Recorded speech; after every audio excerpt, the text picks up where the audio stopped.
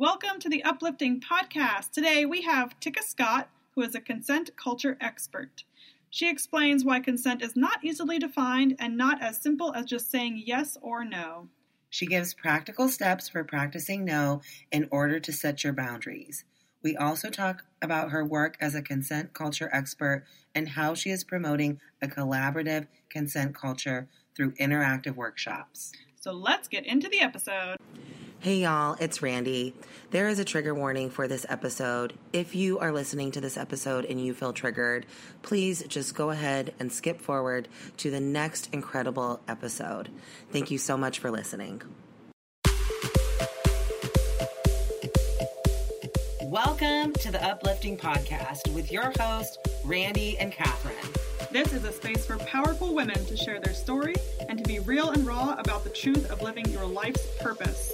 Any topic is fair game. We check gossip at the door so we can focus on building community and collaboration.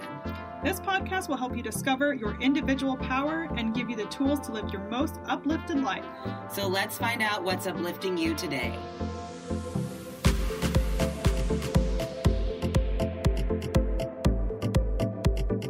Welcome to the Uplifting Podcast. Today we have Tika Scott, and Tika is a consent culture expert who is transforming the way we think about consent. She teaches others how to create consent culture, and I know her personally from my Women Speak circle and have been personally transformed by the work that she is doing around consent. So I'm so excited to talk to her today. So welcome, Tika. Hey, welcome, Tika. Thank you. I'm so happy to be here. Thank you for being here. Yes. So, we just want to dive right into your story. So I know that you are a survivor of sexual abuse. So I would love to hear about how that story got you to where you are today, transforming the way people think about consent. Well, it's a long story. I'm 52. And it all started when I was 4 years old, when I was sexually abused by my oldest brother, who was a teenager at the time. And that shattered my boundaries because it's one of my earliest memories. So I don't remember anything before that, really. And so I grew up not feeling that I had the right to say no, that my body didn't belong to me, that I didn't have control over it. And I only had the opportunity to start learning personal self-autonomy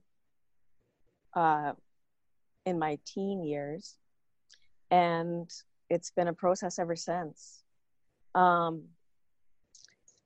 remember one incident when I was in university, and this guy, we were all just being playful in the hallway of our dormitory, and this guy came up to me and he was just kind of started playfully slapping me, and I just let him. I didn't think about it. And then he was like, "Oh my God, you guys, look at this."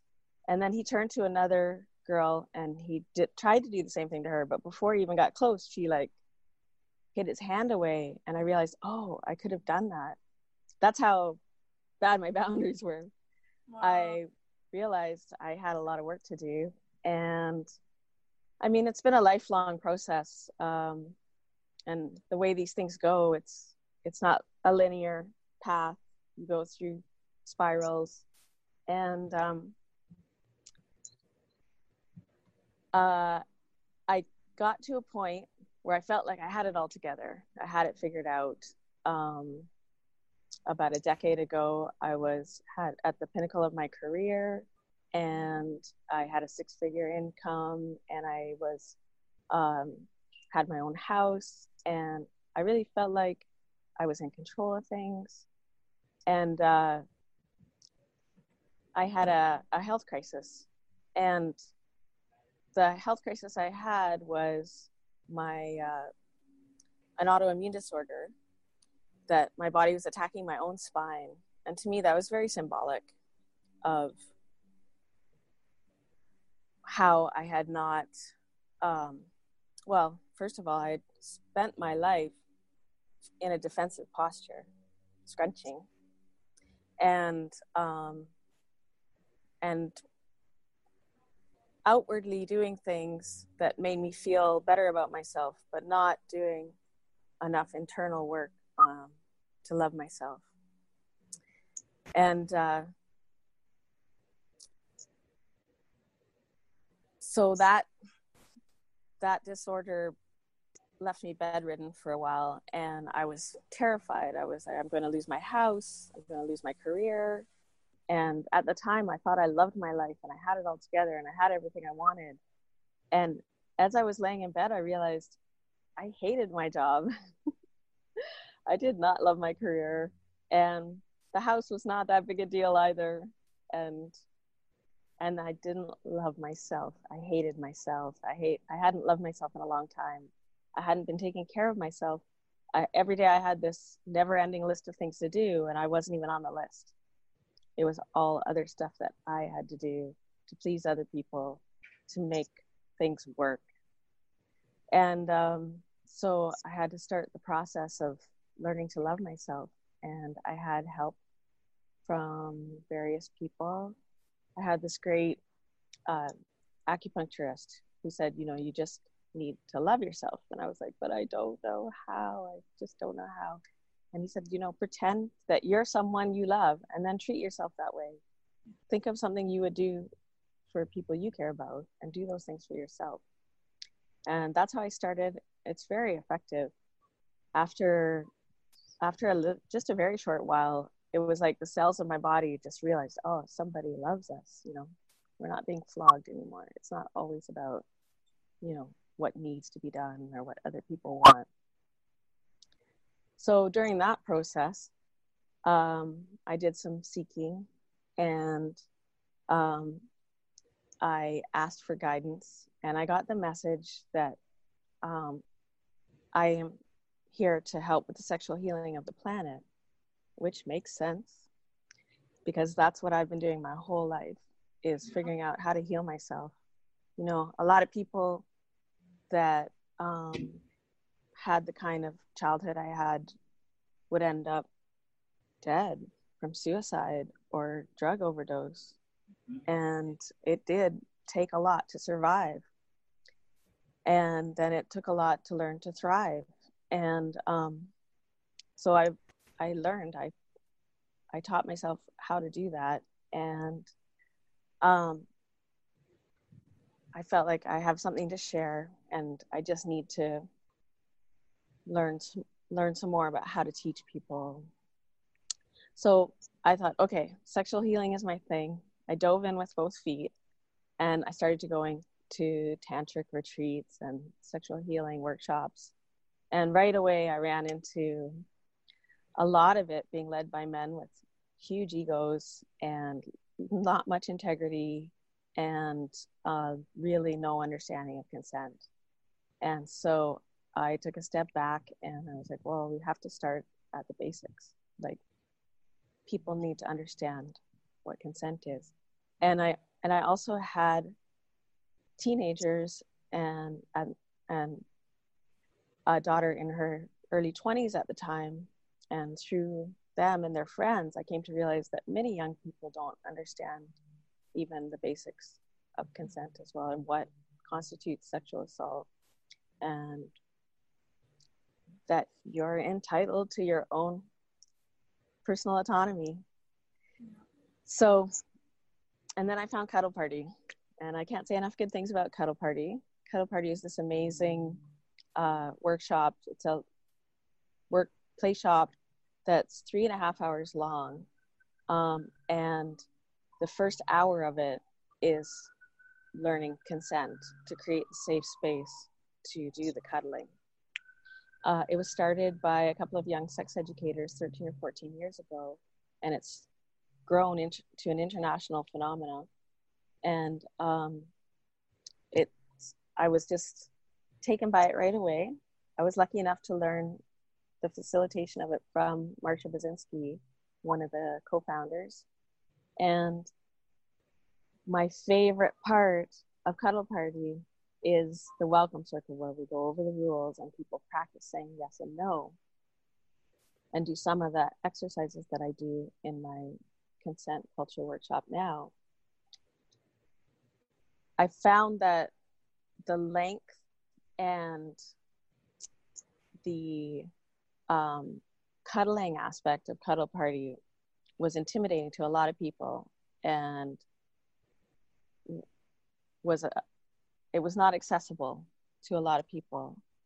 And I really wanted to find a way to make that first part of it more accessible to more people. So with Cuddle Party's blessings, I've taken a few of their exercises. I've taken exercises from consent education, and I've created some of my own, and I've put together just like, it's like I call it consent culture intro because it's the basics. How do you get from here to there so that people understand what consent is and how to do it? That is so amazing. Thank you for the work you do, first of all, because that's fantastic. Thank you. And you've kind of mentioned, like, I think in this day and age, it's so important, your message and what you do, just with all the sexual assault allegations that we see in media, and victim blaming and things to that effect. I guess to keep things simple and start at a foundation, how would you define consent? Right. So the definition of consent has evolved really rapidly in the last few years. It used to be, no means no. And then it was, anything but an enthusiastic yes is a no, or get a verbal yes. And then it was anything but an enthusiastic yes is a no, which is a great place. But I think we can go even further than that.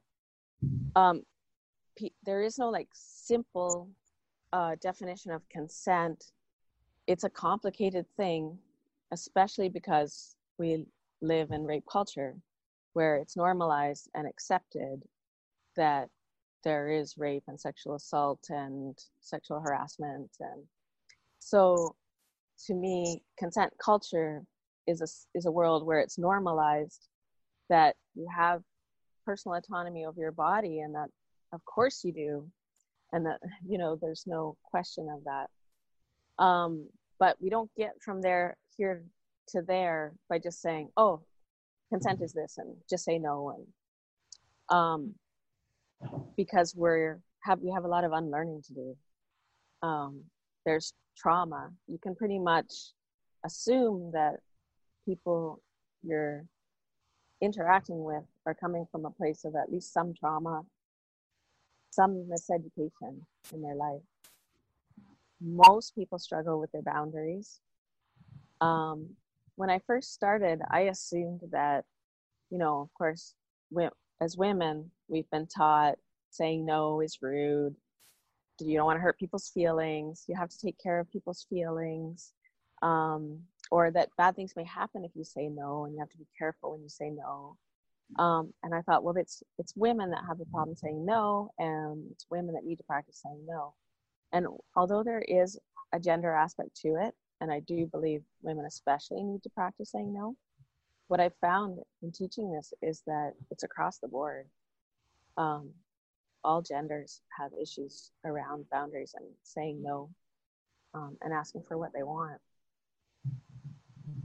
So other than it, just you kind of talked about one of the misconceptions, that it's like women are the only ones who struggle with no. You talked about how that's a big misconception.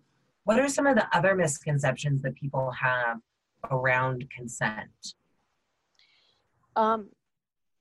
Well, I mean, there's basics with people not understanding the definitions of sexual assault and harassment.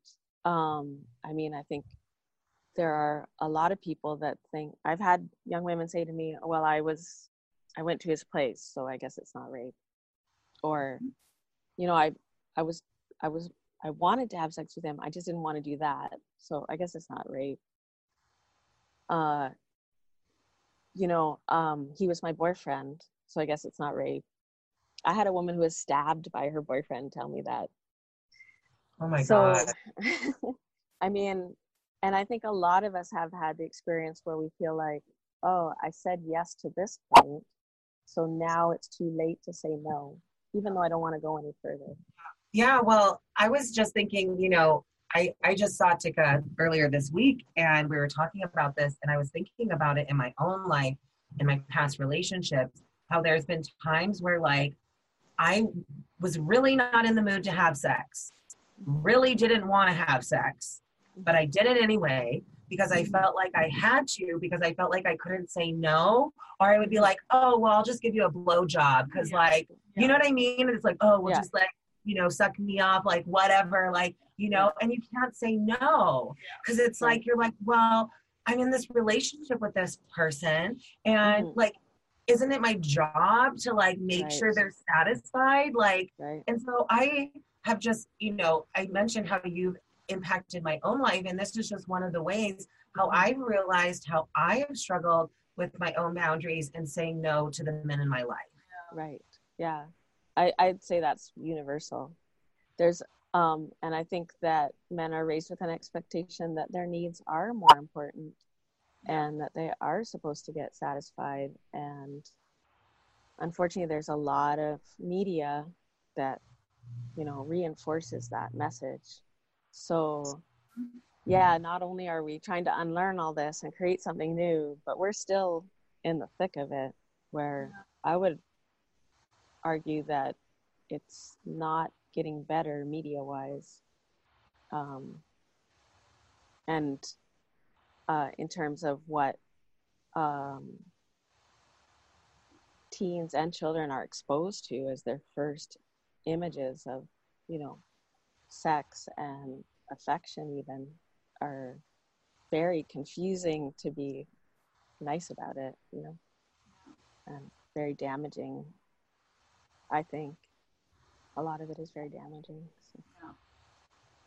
And like, as daunting as that all sounds, it's kind of doom and gloom. It's like, oh, media is out to get us.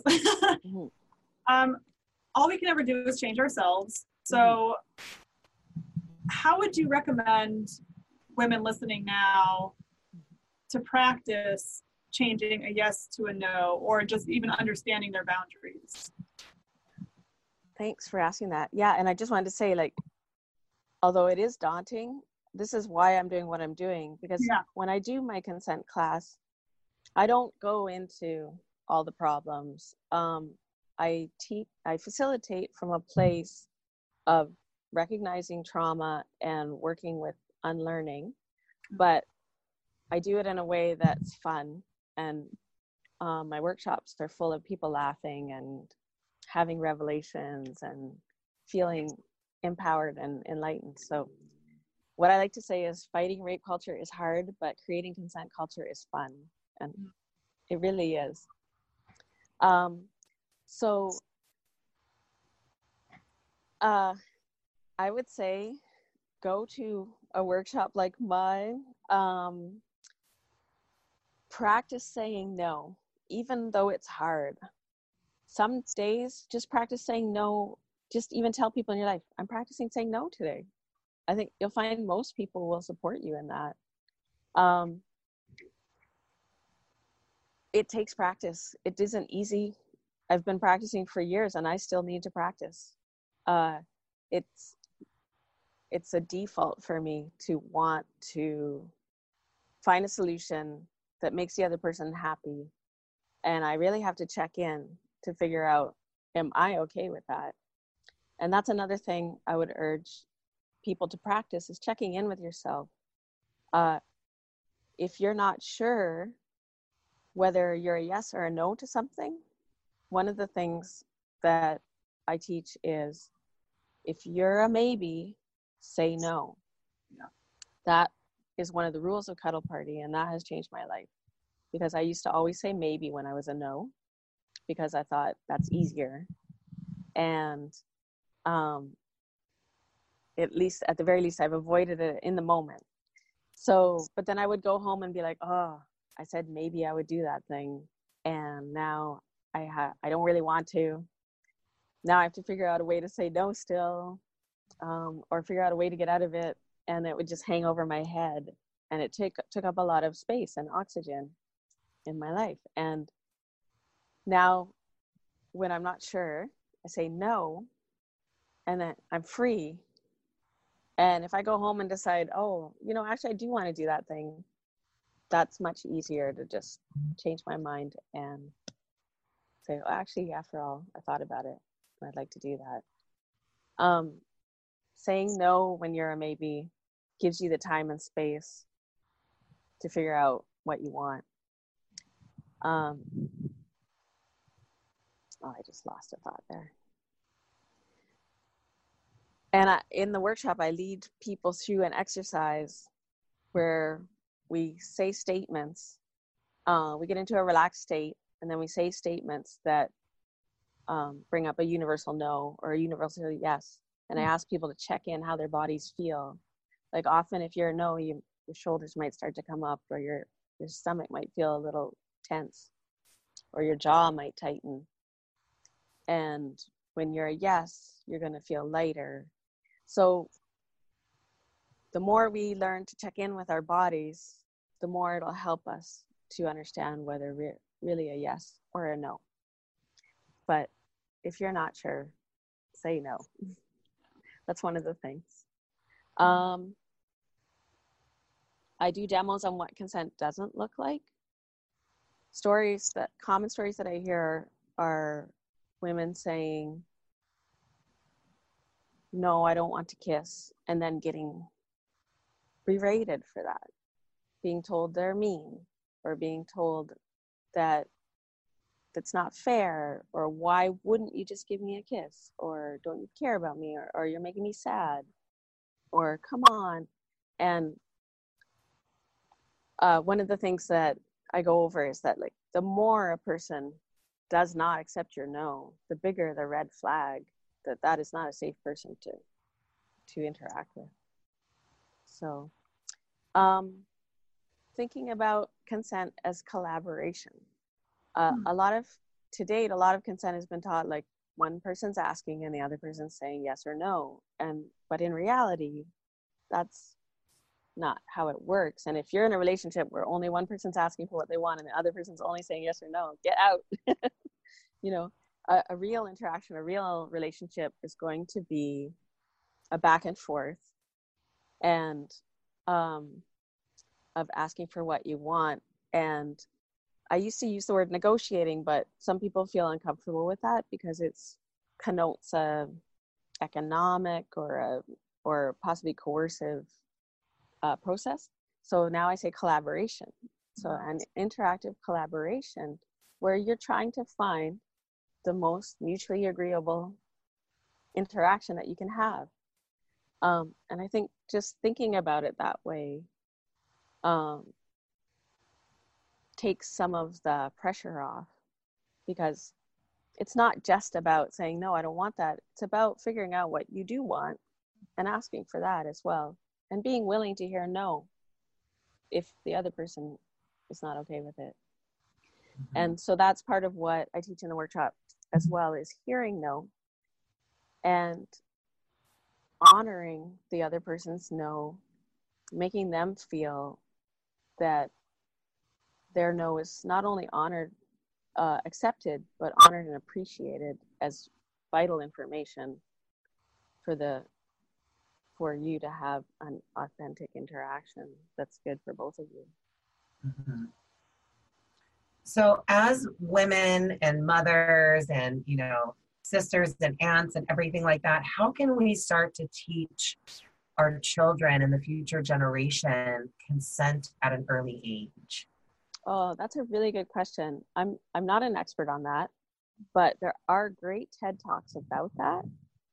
There's one I particularly like, and I wish I could remember the woman's name right now.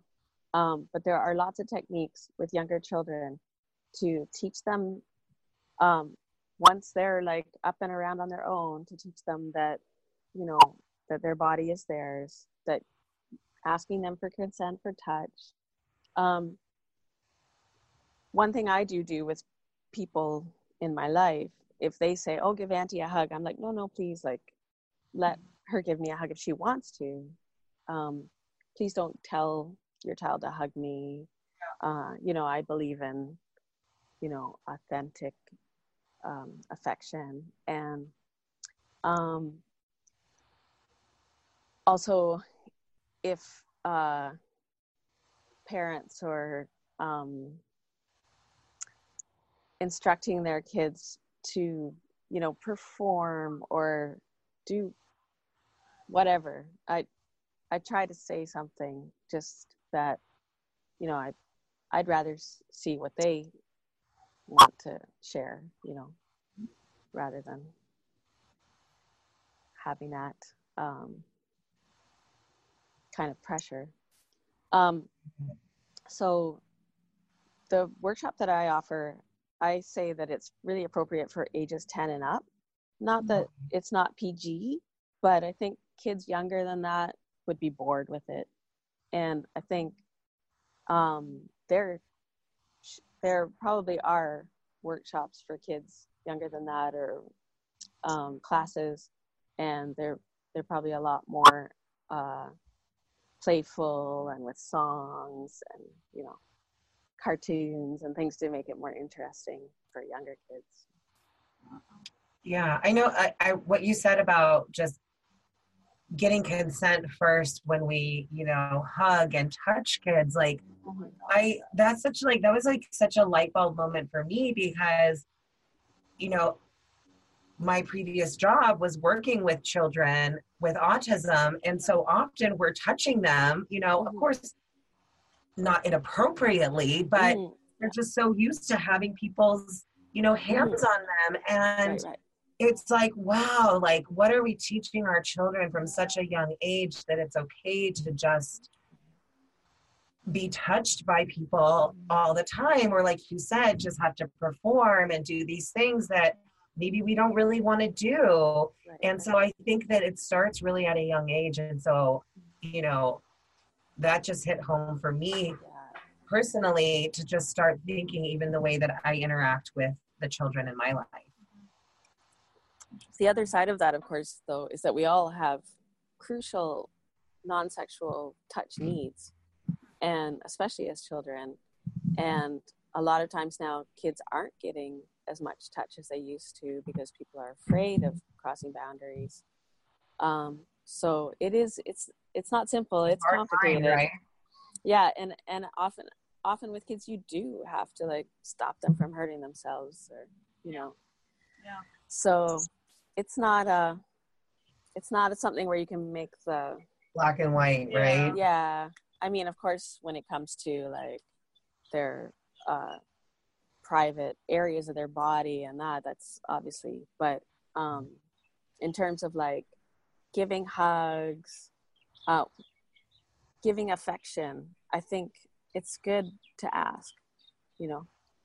And I'm not saying, like, in my life, I try to ask people if they want a hug, but when it's obvious, when they're already like going for it, you know, like I don't like stop and go, oh, do you want a hug? You know, like, I think it's good to practice these things, and also to realize that there are some people out there that don't like hugging. I was shocked to find that out, but it's true. And then I realized that all my life, I've probably been hugging people that were like, oh, I'll get this over with. And, you know, I don't want that. Yeah. So one of the things I do teach in my workshop as well is like really basic body language reading, and how to invite someone to touch without words, but not actually go for it. Wow. There is a way, because I mean, okay, this is one thing where I really sympathize with the guys, is that there are women, and I've had women say to me like, oh, I hate when a guy asks me if I want a kiss, like it just ruins it for me. And I've had guys tell me they've had women say that to them, like, oh, if you have to ask, never mind. And I implore women, please, it's confusing enough for guys as it is, with unlearning and learning a new way of being.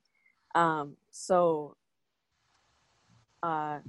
please don't judge them for seeking consent verbally. And I also say that to guys that it's valid to say at the beginning of a date, say, now, are you the kind of person that wants me to ask for a kiss? Or are you the kind of person that likes spontaneity more? And if they say they like spontaneity, there's a way to lean in for a kiss, but not go all the way to touching. And then you've invited the person. There's the space for them to either come towards you or not. And then you just have to read that. And if they're not coming towards you, it's not happening. And, you know, be gracious about it. And that if it is happening, that can be sexy as hell, to not just like, I'm going to put my lips on yours, but like lean in and give the invitation. It is actually, there is an art to seduction that is a lot about reading body language. So this doesn't all have to be like we're all signing contracts in the future, you know, but in the short run, I think to get from where we are to where we want to be, there needs to be a lot more verbal, a lot more communication about what we want and what we don't want. And on that topic of communication and conversation, because I do agree, like, I think in general, whether or not people are asking specifically, may I kiss you, I think just being open about what we do and do not want is super important. Mm-hmm. But for women, why do you think it's harder for women in particular to say no? So we get so much training that is on an unconscious level, from the time we're born or even before we're born. I'm not an expert on that either, but I do believe that women are raised to cooperate, to avoid conflict in general, you know, to take care of other people's feelings, to avoid escalation of conflict. And that is a point I want to make, is that sometimes you will be in an unsafe situation and it's unsafe to say no. And you have to say whatever you need to say to get out of that situation. And that's different. So if you're in a situation with someone where you feel like you're just trying to figure out how to get away, don't worry about saying your authentic no and everything. Just do what you have to do to get safe. Yeah. So, I mean, there are many pressures. It's a real setup, because in general, women are made to feel bad for saying no, but shamed for saying yes. And men can be shamed for saying no, like they're supposed to want sex or, you know, touch all the time, no matter what. And men and boys are often given the messages that their status depends on getting what they want, you know, getting with the girl, and that they're supposed to just do whatever it takes to get there. And no is just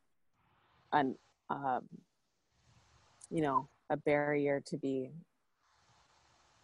overcome, you know, that it just means try harder, try another way. So that has been, to date, that has been the general messaging. And so it's a real setup for both. You have like, it's, jeez. Technical difficulties. The joys of being live, you guys. Yeah. It's a real toxic mix and leads to a lot of pain and suffering that we just don't need to have, you know? So. And I think for most people, I mean, there are psychopaths out there, and I have known some, but I think for most people, we want to be authentically loved, and we want to give love authentically, and we just don't know how to get there. So, yeah. Yeah, that's amazing. So is there anything else that you would like to talk about that we haven't already talked about that you would like to share with our audience? Any questions you wish we would have asked you, perhaps? I'd just like to say that for those of you that struggle with saying no, remember that in every no, there are infinite yeses. If you're saying no to going out, you're saying yes to staying at home with a good book or any number of other things you could do. So if you just struggle with that saying no, remind yourself there's a yes in that no. There's a yes that's going to be great in that no. So the last thing we kind of ask that we can give our viewers and our listeners, we like to take actionable steps so they can make a change today to their lives. So what are 3 actionable steps that you could recommend to our audience that they could implement today that would create an uplifting change in their lives? Okay, so action. So I would say practicing saying no. Just even if you say, okay, this week I'm going to spend one day, I'm just going to practice saying no. And you can even then make a game out of it and like say no when you want to say yes, just to practice what it feels like, and then be like, I changed my mind. I am a yes, but I'm practicing saying no. Realizing that your no is important information, both for you to be aware of what your no is and for other people to be aware of what your no is.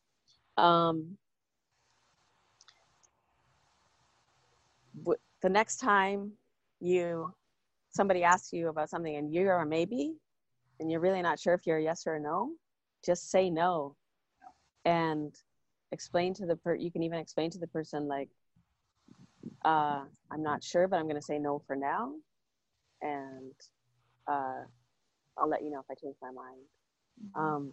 Give yourself that space and see what it feels like.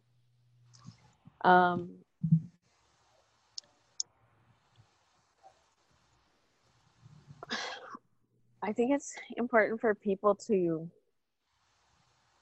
give themselves time and space to think about what they really want, and to understand that our own personal choices to go after what we genuinely desire is a gift to humanity and a gift to the universe. I think a lot of us have put our own needs and wants on the back burner, and we think that we're helping everyone around us by doing that. I just really urge women to understand that I believe free will is a law of the universe, and that the pursuit of happiness is a human right, and that your happiness and your joy, pursuing your desires to get there, is the greatest gift that you can give to humanity and the universe. That's so beautiful. I love it. I love it. Thank you so much, Tika. Thank you, Randy. People find you and connect with you. Oh, how can people find me and connect with me? Yes, our listeners. Okay. So I have I have a website called consentmadefun.com, and you'll find all my contact information there and the different workshops that I do. Perfect. Thank you so much for being on the podcast. I know that this episode is going to transform so many people's lives and the way that they think about consent, and just empowering them to learn more about themselves and practice saying no, because I know we all need help with that. Thank you, Randy. I'm so glad that I know you and that you're doing this work. It's so important. Oh, I love you, Tika. I love you too. It's been a pleasure having you on here. I just love you as a person. So thank you both for having me. You're so welcome. Okay. Bye. Bye. Take care.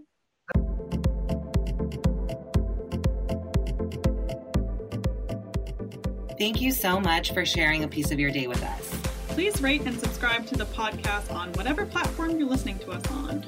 To continue the conversation, follow Catherine and Randy on social media. Our links are listed in the show notes. We can't wait to share another powerful story with you next week. And until then, stay uplifted.